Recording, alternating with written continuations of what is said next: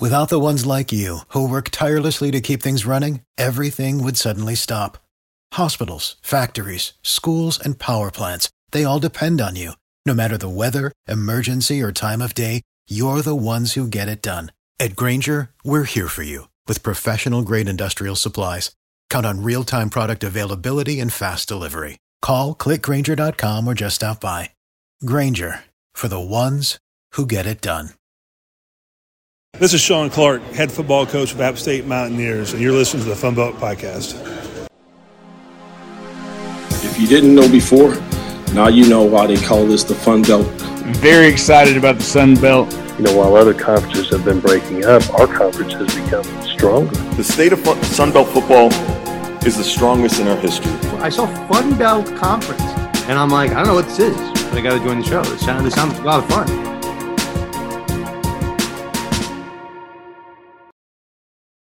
Many positives from Saturday, but we have to eliminate the self-inflicted wounds to make sure we, or the team, we're capable of being, which I think we can. So week 3, I think another fairly successful week across the Sun Belt. I mean, definitely successful for the three of us. We got to watch some games, have a good time. Yeah. That's all that really matters, right? Is if the three of us have fun watching the games that we watch. Hey, it's all about having fun, Shane. It's not about, wins or losses or whether your team is playing well or not. It's all about the journey. Although I think there are some teams around the Sun Belt who would be pretty happy with where they stand wins and losses wise right now. I think some undefeated teams, some teams with some big wins. And I think we're going to go ahead and recap them all and kind of discuss what happened in week 3, aren't we? Yeah, I think so. But I want to ask you a question. Okay. There are 3 undefeated teams in the Sun Belt. How many votes collectively did they receive in the AP top 25? I'd be curious. I didn't check for myself. I'm sure it's a lot. I'm sure there was we got close to reaching that membrane that would get us in the top 25. Shane, as a member of the press, perhaps you can enlighten us to how close did these teams come to being an AP top 25 member? Not very close. Unfortunately. Yeah, they were there were not, I don't think, any votes around for the Sun Belt this week, even for the teams that kept winning. It's a little surprising. I mean, I think part of that certainly had to do with some upsets elsewhere. Yeah, I think, people who might have been thinking about voting for a JMU or whoever else then may have replaced them with somebody like Missouri on their ballot who beats Kansas State. And, but that negates the big win for JMU at Troy a little bit when Kansas State had already beaten Troy pretty bad. So I mean, I get it to a certain degree how they fell off some ballots. I still just don't understand why there's not more group of 5 teams on the verge at this point. Yeah. Can you do me a rundown of how many group of 5 teams are there? Because there's usually at least 2 or 3, right? So how many are there now? Do you count Oregon State? Kinda. Or Wazoo?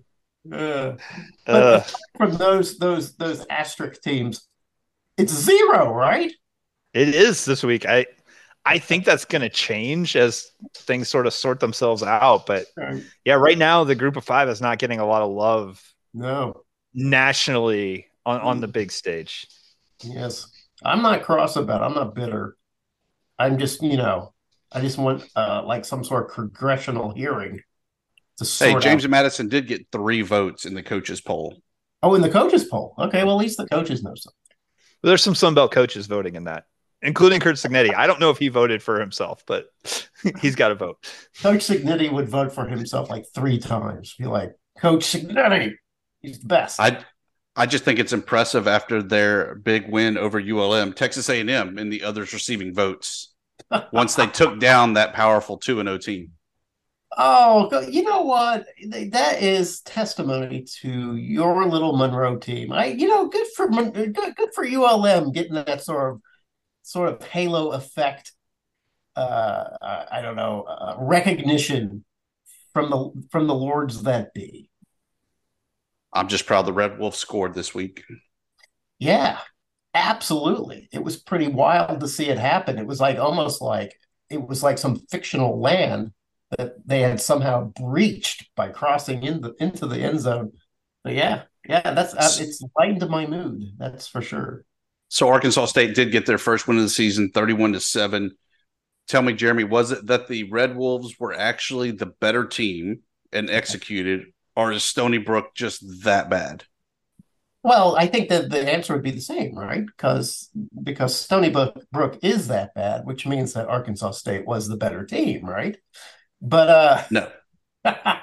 one of the things that came out of the game, there were two revelations. One is that Jaquiz Cross is probably going to be your bell cow, a running back from here on.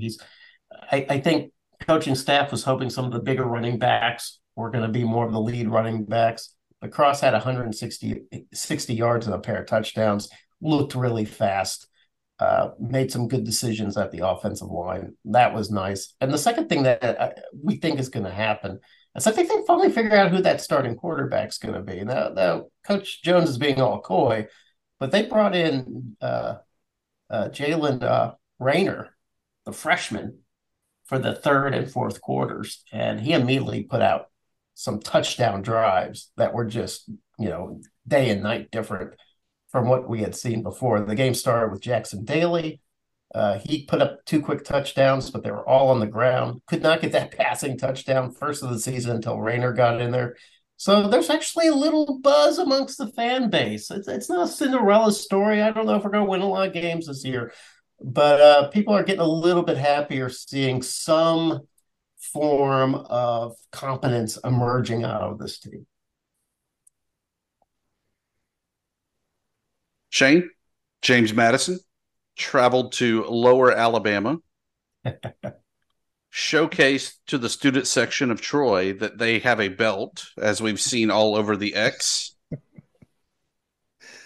Are you surprised by that it was that close of a game? I expected it to be a close game. I don't know if I expected that if JMU kind of played a Troy style game, a 16-14 type of game where they didn't get a whole lot done on offense, that they'd come out on top. But the fact that it was a one-score game was not surprising to me. I thought it was amusing that the spread was 2 points for Troy, and then JMU ends up winning by 2. It was almost like Cignetti made that happen just out of spite. Yeah. First time JMU's covered the spread this year. Oh, no kidding. Wow. Okay. Yeah. That's pretty awesome. But yeah, once again, Troy is on one of those games that's just a defensive slobber knocker. Probably fun. I think the other thing was that JMU defense was the real difference that kept Troy negative in the rushing yards. They finished the game -12. Gunnar Watson -44 yards, sacked a total of 6 times. Ouch. Put the ice in the bathtub for that guy. That to me is a real difference. That, and I think that there was a pretty long delay to kick off that game due to weather. It seemed like every game was delayed due to weather this past week, including one down in Texas, right? A certain game with a certain A&M school. Yeah. I mean, look, go back, listen to our previous episodes. That's exactly how I expected it to play out. Did I think that they were going to score 47? No, but I wasn't surprised either. The Warhawks were just overmatched. They were really unable to move the ball offensively. Story of the season so far. The defense was going up against some NFL talent that we'll see playing at the next level. They're not at that level yet. And so it was not really a fair fight. It was a David Goliath. The Goliath won. Roll into the bye and get ready for App State in 2 weeks. Shane and I were a lot more optimistic. Next time, we'll just listen to you. We'll listen to the Eeyore of Monroe. Give us the real lowdown of what's going to happen with the Warhawks. I'll tell you the one game I was disappointed in, though. Yeah. Wisconsin 35, Georgia Southern 14. And okay, I get it. It's a money game. You go there, you pay the bills. But 5 interceptions. What the hell? for Davis Brin. And let me read to you where these interceptions happened. First interception in the first quarter on the Wisconsin 34. Uh-huh. In the second quarter, Wisconsin 43. So just over the 50. Okay. Yeah. Still in territory. Wisconsin 25. Mm. On their own 40. Okay, you were approaching midfield. Right. The Wisconsin 35, the Wisconsin 14. If you score half those times, that's a completely different game. And somehow the Georgia Southern defense, only 2 of those turnovers led to scores. Wow. Still, 2 of those turnovers did lead to scores.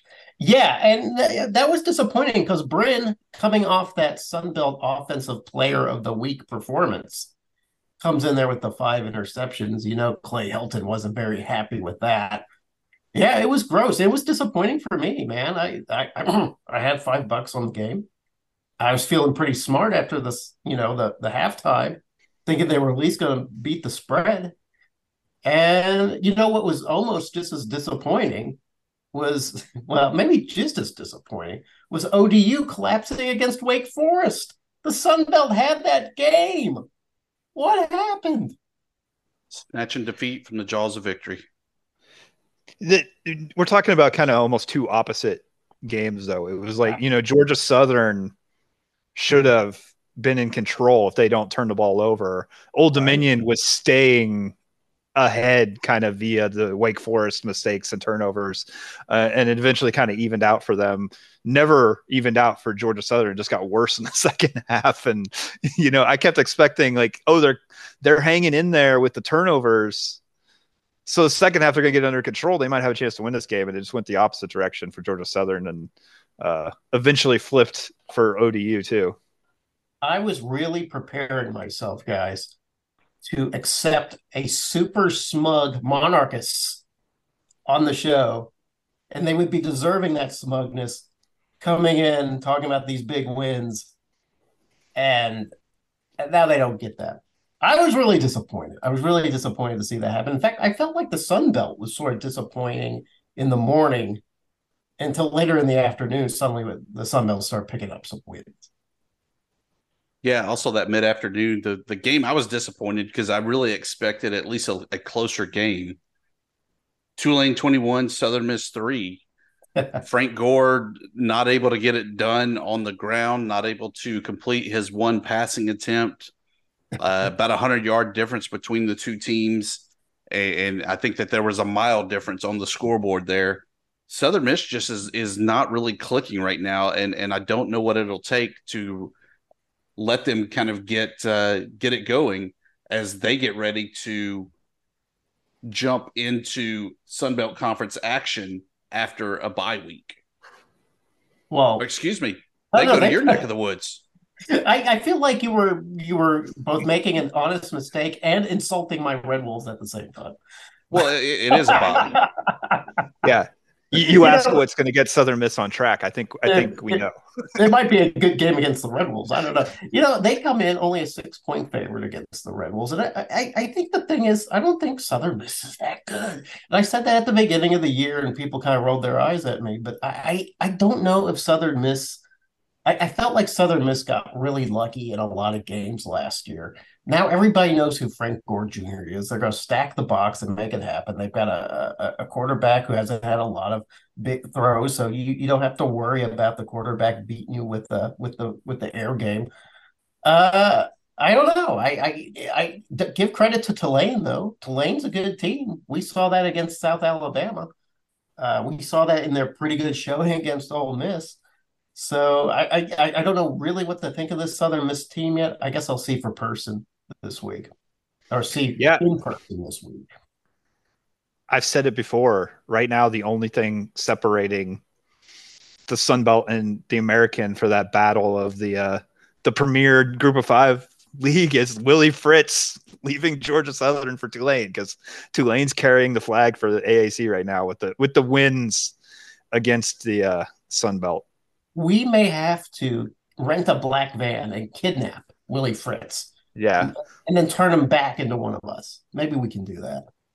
Yes. Do you know of a team that maybe needs some help? I don't want to say. I'll just keep that close to the vest, but we'll see. I don't know. I don't know that Willie Fritz style. I don't know. It's hard to love at first, but it seems like it's going pretty good in Tulane. I'll say this: Willie Fritz spent some time in Pittsburgh, Kansas, which is not very far from Arkansas. Oh, okay. I don't know why you would mention if we're gonna kidnap him and deliver him somewhere. It's just a thought. All right. Okay. All right. Two games that I was excited about were the Sun Belt Conference wins over the American. First, it was the Mountaineers getting the big win and the complete sweep of East Carolina, 43-28. Started off slow, Tibbs.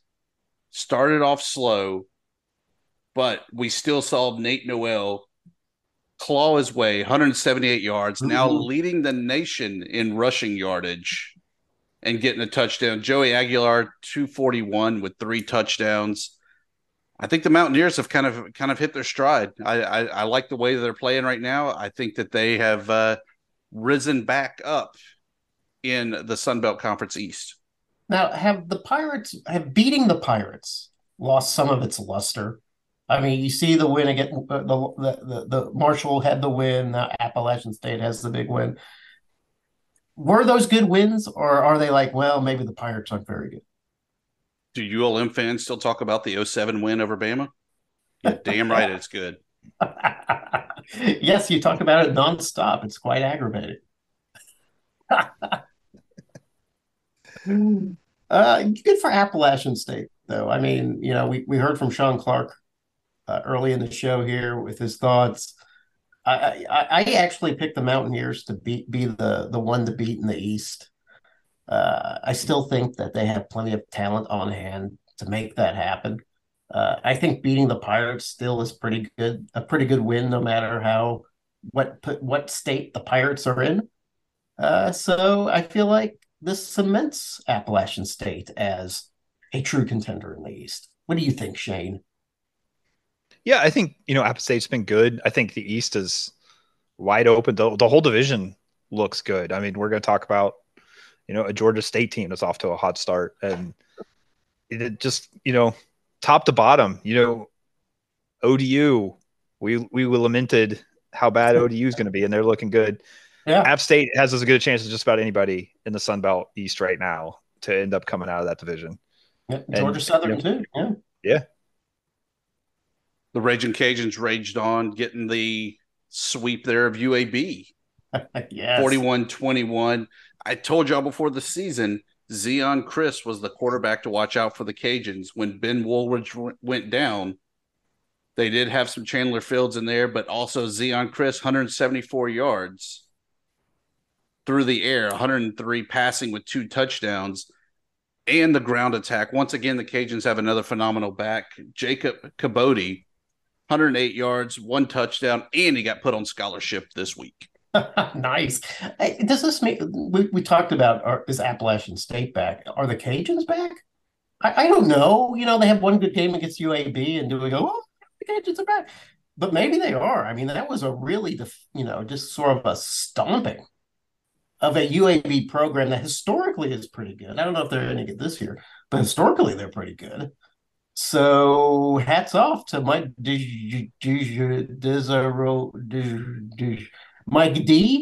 Coach Mike D for a big win against UAB. And yeah, we're looking aside from Tulane and one game against Memphis, our Sunbelt looking really good against the American.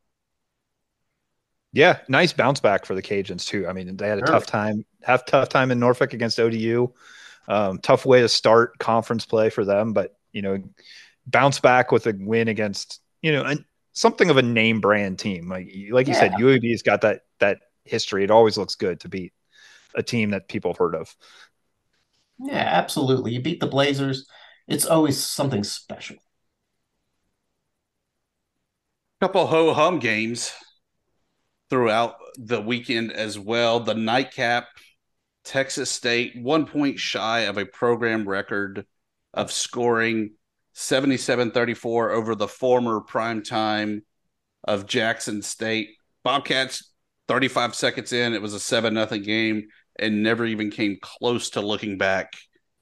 That was a fun one to watch. Malik Hornsby even gets into the action late. The Arkansas transfer with a couple of long runs. TJ Finley, of course, doing his thing through the air and on the ground. It was fun to see Texas State finally just turn it on and blow somebody out, something that we've been waiting for to see it happen.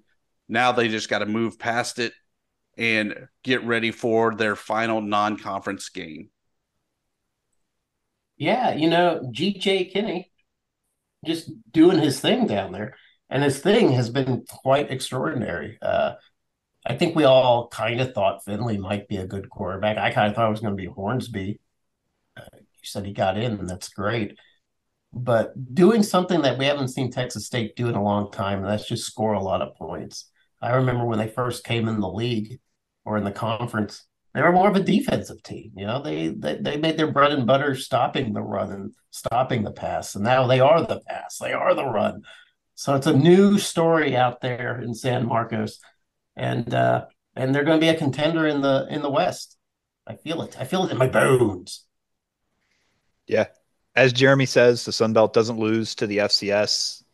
Bobcats took care of business. They took care of business in that regard. And I don't know what else to say about it really, except for the offense is looking good. I mean, sure, anybody can look good maybe against that depleted Jackson State team.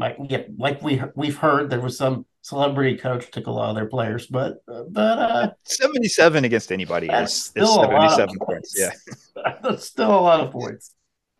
Not quite to that level, but close. The Shots 66. The apparently now in South Louisiana, according to Jeremy, Duquesne Dukes.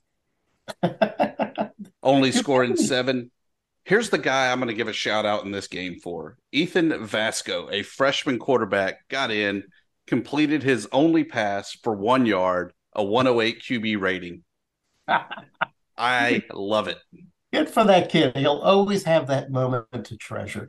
The day he picked up the slack for Grayson McCall. I don't have anything to say about that game except that 66 points is also a lot of points. The one thing I will say about this game, in all seriousness, it was a little concerning that I'm sure that Coastal was really going way down on the depth chart to get some guys some play time. They still surrendered almost 350 yards, though, of total offense to the Dukes. So a little concerning that maybe that Coastal Carolina doesn't have much depth on defense, but still, a phenomenal win. They were able to really just control it from tip to top and roll on from there. Well, we all know that Coastal Carolina generally does the bare minimum to win. So maybe that's a product of that. But can you also say, is it worrisome that JMU's pass offense or pass defense looks exploitable? Should we worry about that, Shane? I know we're going back, but I wanted to ask you about that. I mean, to some degree, yeah. I think there's been some issues, and it's been a lot of times it's been just assignment issues, guys not being where they're supposed to be. But I also think I'm starting to think more and more that JMU puts so much into stopping the run. They're leaving their D-backs one-on-one so often that they're kind of willing to give it up a little bit to just completely shut down the run games and make teams one-dimensional and think they're going to outscore you if they play that way. So we'll see. We'll see what happens with the secondary. I think it could burn them at some point. 3 weeks into the season, Sunbelt 3-0 against the P5 as the Jaguars go to Oklahoma State 33-7. Another dominant performance there for the Sunbelt in that game. It was interesting also that the Jaguars were named the Cheez-It Team of the Week, something that the Sunbelt had been nominated for the previous 2 weeks, with Texas State getting the nomination in week 1, JMU week 2. We finally got it in week 3. Yeah, thank God. Finally, we may not have a Heisman winner or a Werfel trophy or an Outlander or whatever all these trophies are, but we are the cheesiest conference in all of college football. congratulations us. Hey, man, that was a surprising win. I was in the press box at Arkansas State at the time, and everybody was just like, I mean, I don't think people were necessarily surprised that South Alabama was beating the Cowboys. I think there was a surprise that it was just so dominating. It was like Oklahoma State had zero chance. Yeah, I mean, that was my surprise too, was seeing the score. I think we all thought South Alabama, if they played their best, they had a chance to win. But yeah, it was never even close. Like, a balanced offense for South Alabama. It was just everything you could have asked for from the Jaguars. Now, can we assume from this that the Jags are back? I mean, we kind of trashed them after Tulane, and then they had that FCS game where they looked really sluggish, and then they come to Oklahoma State and just say, "We own you." Are they back? Are they ready to be the big chief in the Sun Belt West? I love you, Governor, but hell no. I'm not saying it. Oh, okay. Oh, because you've been hurt so many times, Tibbs. I get that. You know what? When a man is hurt, it's hard for him to tear down those bricks that he's walled up with his heart with. I get that. But man, that was a big win, you gotta admit. It wasn't like UCLA. What have you done for me lately? I'm not going to put too much weight into the FCS game, and I'm not going to put a ton into this one until we see what happens next. If they come out and dominate Central Michigan, though, then I am really, really looking forward to that Week 5 trip to Harrisonburg, and I'll be there, and that should be a lot of fun. Let's hope that they don't overlook the chips. The chips are only 1 and 2 this year, but man, you never overlook the chips. It's like never engage in a land war with the Russians in Asia, and never overlook the chips. A team that we were probably overlooking. They're sneaky good 3-0. Yes. The Georgia State Panthers 41, Charlotte 49ers 25. Jeremy, we have people here that know way more about this game than we do. So we will bring in Brady Weiler to give us the lowdown. Shane, Jeremy, the team that we always seem to love in the latter part of the season is in the ATL, where they are the Hotlanta team. But this year, they're flipping the script. Quietly 3-0, as they recently went to Charlotte to pick up the win. Guys, what do you think so far? Pretenders or contenders out of the Panthers? Quite frankly, I feel like I don't know if the team as a whole is as good as the quarterback, but I do feel like Darren Granger may have cemented himself as right now the best quarterback in the Sun Belt. People will have their arguments for TJ Finley, of course, for Grayson McCall. Carter Bradley has been kind of picking it up. If it weren't for 5 interceptions from Davis Brin, I'm sure he'd have his calling. But man, I don't know how you can look at what Granger is doing and not saying he's the Heisman of the Sun Belt. I'm with you there at least to a certain degree. I mean, he's carrying Georgia State so much right now, and like Dusty said, 3-0 start when Septembers haven't always been kind to this team in the last few years. To get off to that kind of start, I think is huge for the Panthers right now. Well, it's funny about Tibbs too. Tibbs is like, well, the team we love at the end of the season. A lot of times we love them right before the season, right? It's always like, man, this is the year of Georgia State, man. This is going to be the year that happens, and then you get that slow start, and then you start hating them, and then all of a sudden they start doing stuff that makes you think, well, maybe it's time to love them again. But now we can love them kind of early, right? Oh. Darren Granger is definitely the most exciting player to see in the Sun Belt right now, and a guy that gets the front row seat week in, week out. PantherTalk.com, Thursday night podcast. Brady Weiler joins us. Brady, fresh back from Charlotte. Tell us what's going on with these Panthers. Are they real, or are they still just dragging us along?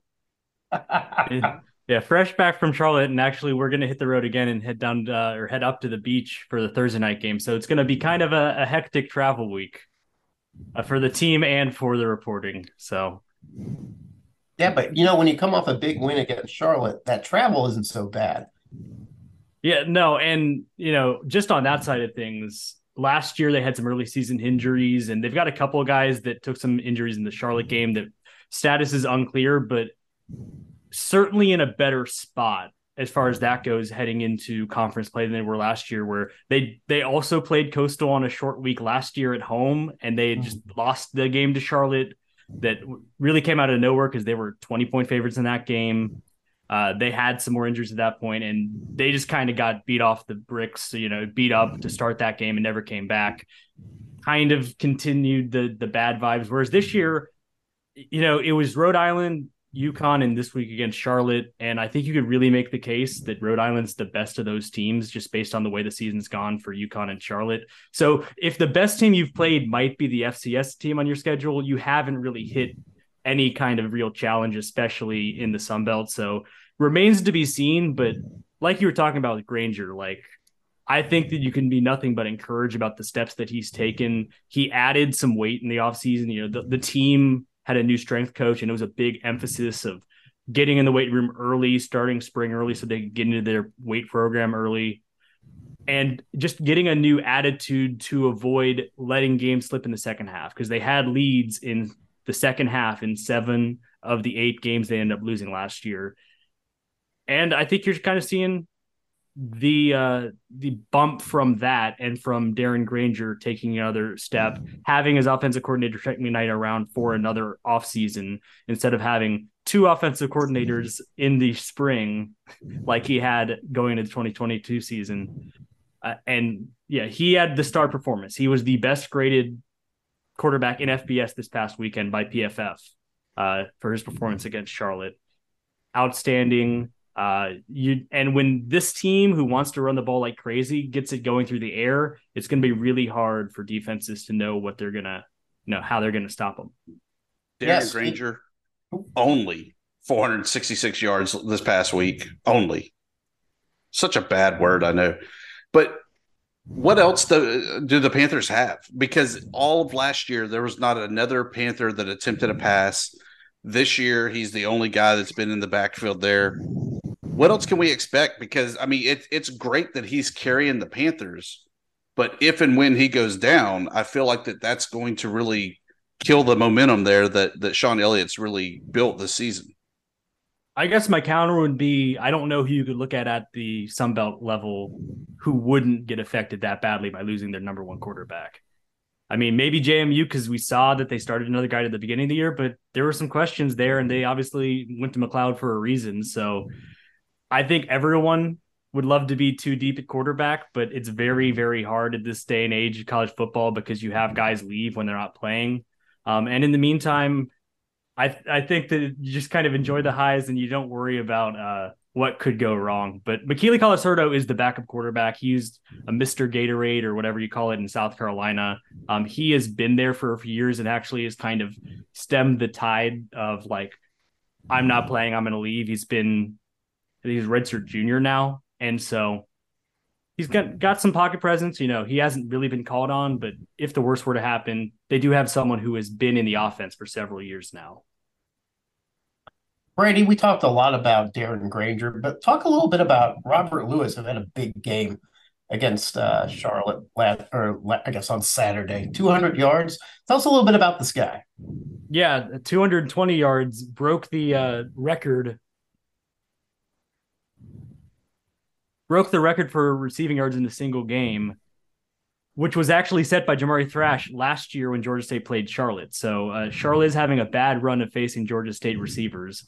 And the thing is leading into this season, it's the thing that coaches always say, maybe, so you take it with a grain of salt. But, when asked about what was going to happen or losing a guy like Jamari Thrash, Coach Elliott said that Robert Lewis was the guy they kind of thought was going to take that jump last year. And he got hurt earlier in the year. Thrash ended up stepping up in a major way, attracting the attention of schools like Louisville, where he is now playing football.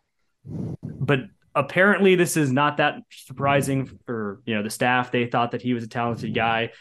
He had a touchdown streak stretching between the beginning of or the end of 2021 to 2022. So he wasn't a total unfamiliar name for us either. He's been a guy that's kind of showed up on the stat sheet, but has really made that kind of wide receiver one position his. But another guy who had a great game was Tyreek Williams, who I think, and we think at the Thursday Night Podcast, has had a really good year. Like, we had been singing his praises in a more low-key way through the first couple of games. He'd been just kind of making catches here or there, diverse little route combinations. But in this game, had a 78-yard touchdown catch. And so they've been pretty bullish on their receivers, even though it's a team that's going to be run first. And even though they lost their number one receiver heading into this year, a guy who had 1,000 yards last year. So far, coaching staff's proving right. Trent McKnight, the OC, was the receivers coach before he was now the quarterbacks coach in the OC. And, between Sam Pinckney, who's now at Coastal, Cornelius McCoy,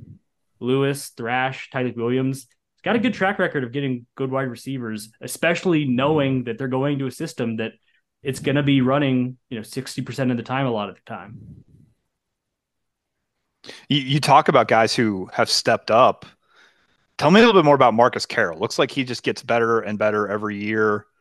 And when you add that kind of running back to, what Granger has as a double threat quarterback, just what's that mean to the offense? Yeah, another thing where, Tucker Gregg and Jam Williams were the two guys the last couple of seasons. And, it's not been since Trey Barnett in 2019 that they had kind of a bell cow back, that they liked going with a little bit of a system, running back by committee. But from pretty early on in this offseason, in spring or in fall camp, it felt like what the words they were saying. I think at media days, Coach Elliott said something like, "We think Marcus Carroll could be the best back that's ever been at Georgia State." It felt like they were leaning towards him being like the guy, and that's what's been the case so far.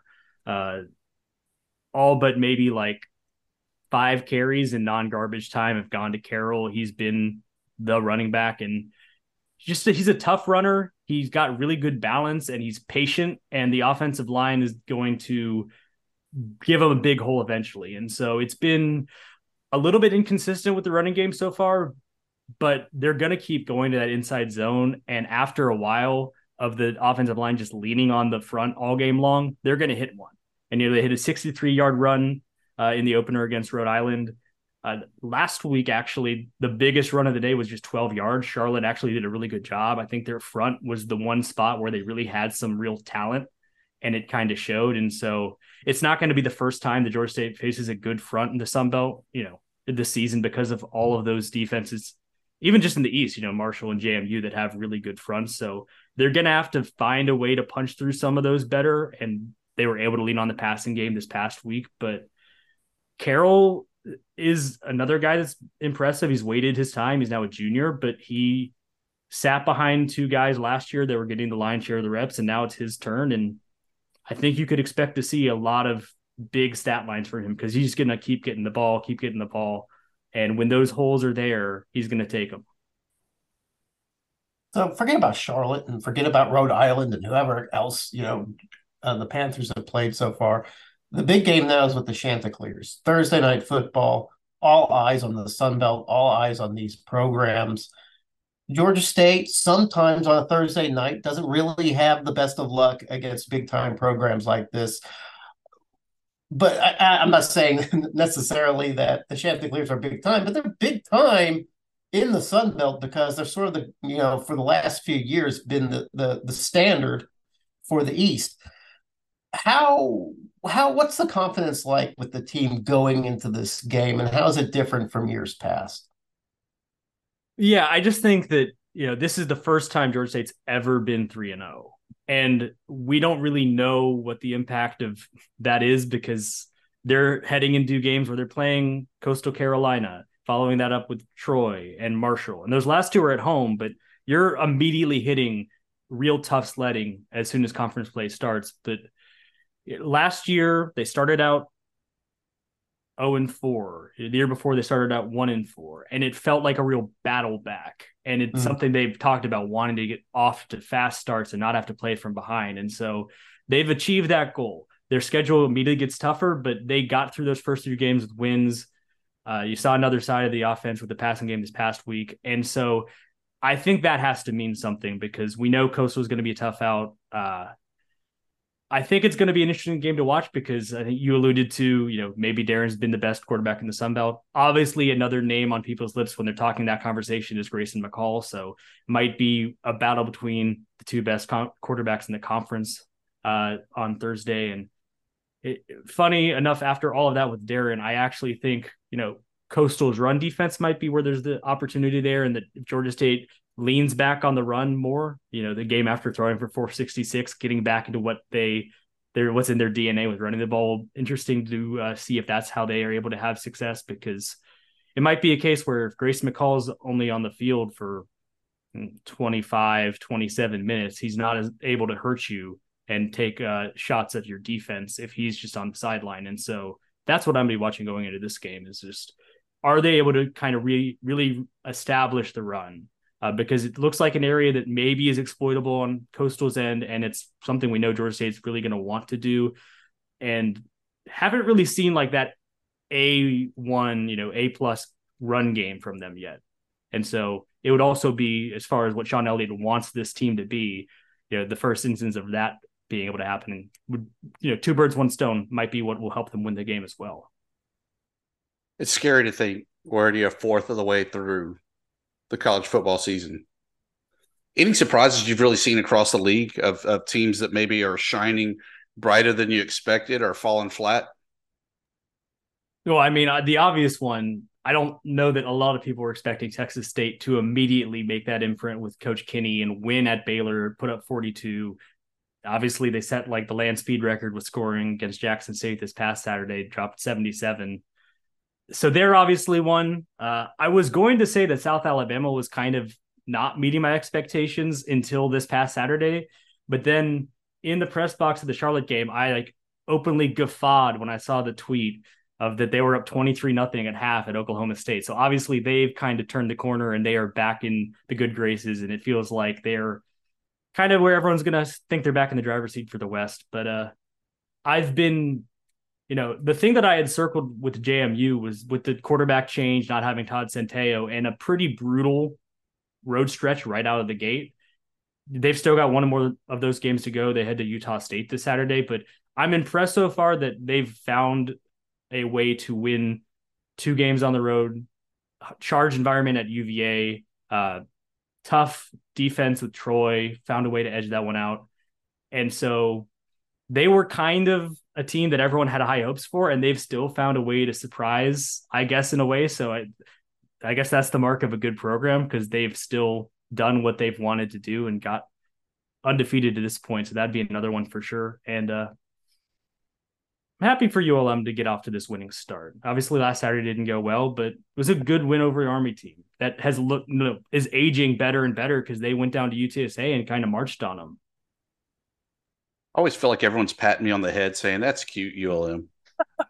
You have a cute little team down there in Monroe, buddy. That's a cute little team. Brady, I got a pertinent question for you, one that may be the final question that we ask, given the importance of it. Have you ever been headbutted by Coach Sean Elliott? And if so, are you pressing charges? I am sad to report that I have not. I do think it is funny. That is kind of like the media presence vibe everyone has, because that clip always rolls around on Twitter of him doing that with the players. But I think it is surprising, or would be surprising, how much if you were, in these media sessions with him, how much he chops it up. Like, he is always trying to keep it light. He is cutting jokes all the time.